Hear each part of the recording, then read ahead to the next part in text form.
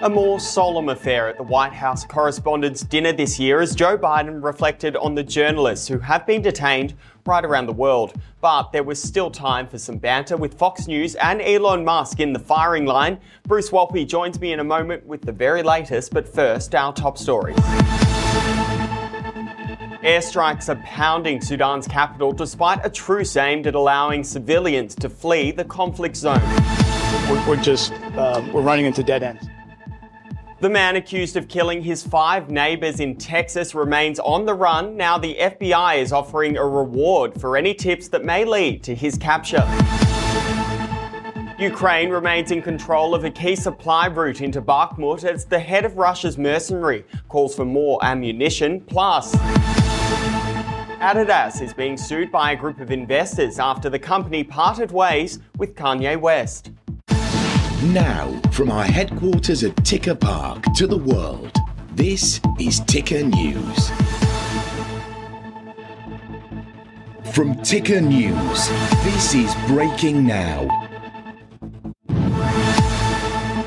We begin with breaking news this hour, and airstrikes have pounded Sudan's capital despite a truce aimed at allowing civilians to flee the conflict zone. The fighting has intensified across Khartoum between warring sides. It was hoped the truce would be extended by another 3 days. More than 500 deaths have been reported so far, with the true number expected to be far higher. Sudan's former Prime Minister says there are many issues affecting his nation and a transition will be difficult. But I think the Sudan transition this time is very complex, very different, has so many issues with it. The annual White House Correspondents Dinner has taken place at the Washington Hilton. This year it had a more solemn undertone as President Joe Biden acknowledged the many American journalists who have been detained right around the world. During his speech, Biden said the free press is a pillar of a free society, not the enemy. Prior to his arrival at the Hilton, he and First Lady Jill Biden met privately with the parents of Wall Street Journal reporter Evan Gershkovich. He has been imprisoned in Russia since March, charged with spying, charges he, his employer and the US government all strongly deny. But amongst this reflection and acknowledgement, there were still several jokes within Biden's speech. The US president poking fun at the recent Fox News Dominion settlement. Look, it's great the cable news networks are here tonight. MSNBC owned by NBC Universal. Fox News owned by Dominion Voting Systems.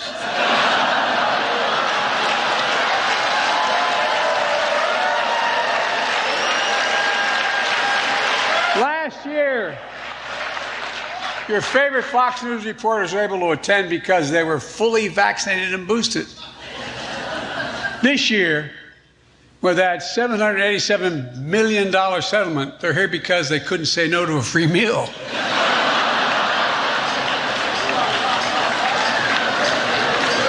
And hell, I'd call Fox honest, fair, and truthful, but then I could be sued for defamation.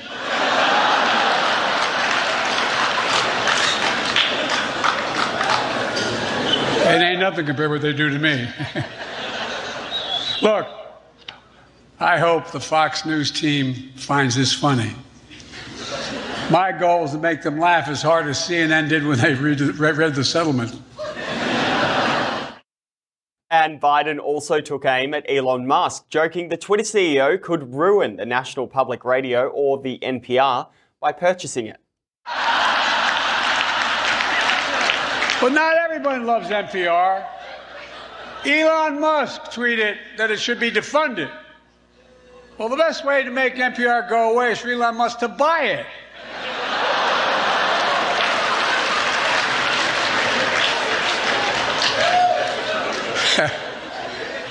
And that's more true than you think, anyway. Also breaking this hour, the man accused of killing his 5 neighbours in Texas remains on the run as the FBI offers a reward of $80,000 for any tips that may lead to his capture. Authorities say 38-year-old Francisco Oropeza is armed and dangerous. He allegedly opened fire on his neighbours after they asked him to stop shooting because they were trying to put a baby to sleep. The victims are all from the same area and include an 8-year-old child. Police and the FBI are tracking him with dogs, men on horseback and drones, but they fear he could be anywhere now. The shooting happened on Friday night in a small town of Cleveland, North Houston. The FBI says they currently have no leads and are urging anyone with information to come forward. But right now, we just don't know, because if we did, we would have him in custody right now. We do not know where he is. We don't have any tips right now to where he may be. And that's why we've come up with this reward, so that hopefully somebody out there can call us. Pretty much can guarantee you he's contacted some of his friends.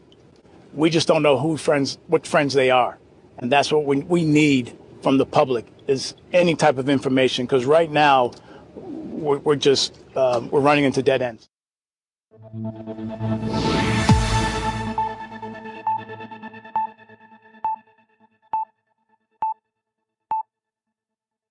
In other news, Ukraine remains in control of a key supply route into Bakhmut as the head of Russia's mercenary Wagner group threatened to withdraw troops if Moscow did not send more ammunition. Here's Zachary Goldman with more.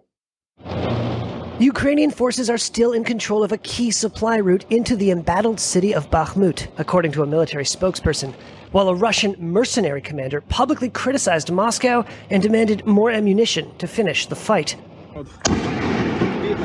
Russian forces have been trying for 10 months to punch their way into the shattered remains of what was once a city of 70,000. Fighting has been block by block and house by house,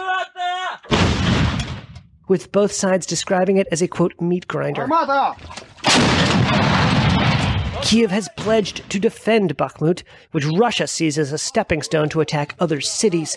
A spokesperson for Ukraine's forces in the east told a news website that the 17-kilometer stretch he dubbed the Road of Life, leading from the town of Chasiv Yar into Bakhmut, was still under Kyiv's control.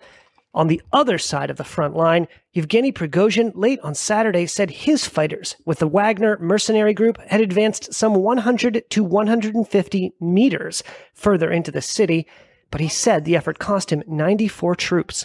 Prigozhin and his private militia have led the Russian attack on the city and often claim unverifiable successes in videos such as this. In an audio recording published on the Telegram message app, Prigozhin said his losses would have been 5 times fewer if his fighters had more ammunition. In a separate video interview with a Russian military blogger, Prigozhin said his soldiers had only enough ammo for a few days, and said that if he wasn't resupplied, he'd be forced to withdraw. Ukraine, too, has been long crying for more weaponry to sustain its fight. Ukrainian President Volodymyr Zelensky on Sunday said a planned spring counteroffensive would not hinge on the arrival of new Western warplanes. Western-kind aircrafts. He's been asking for advanced F-16 fighters from the U.S. and NATO allies, but said the planned attack could not wait. On Saturday, a plume of black smoke rose from a Russian fuel depot in the Crimean port city of Sevastopol, which the city's Moscow-installed governor blamed on a Ukrainian drone strike. Meanwhile, civilian casualties continue to mount. On Sunday, the Ukrainian city of Uman held a funeral for 2 children killed by a Russian missile. At least 25 civilians were killed in a wave of Russian airstrikes last week. Adidas is being sued by a group of investors after the company ended its relationship with Kanye West.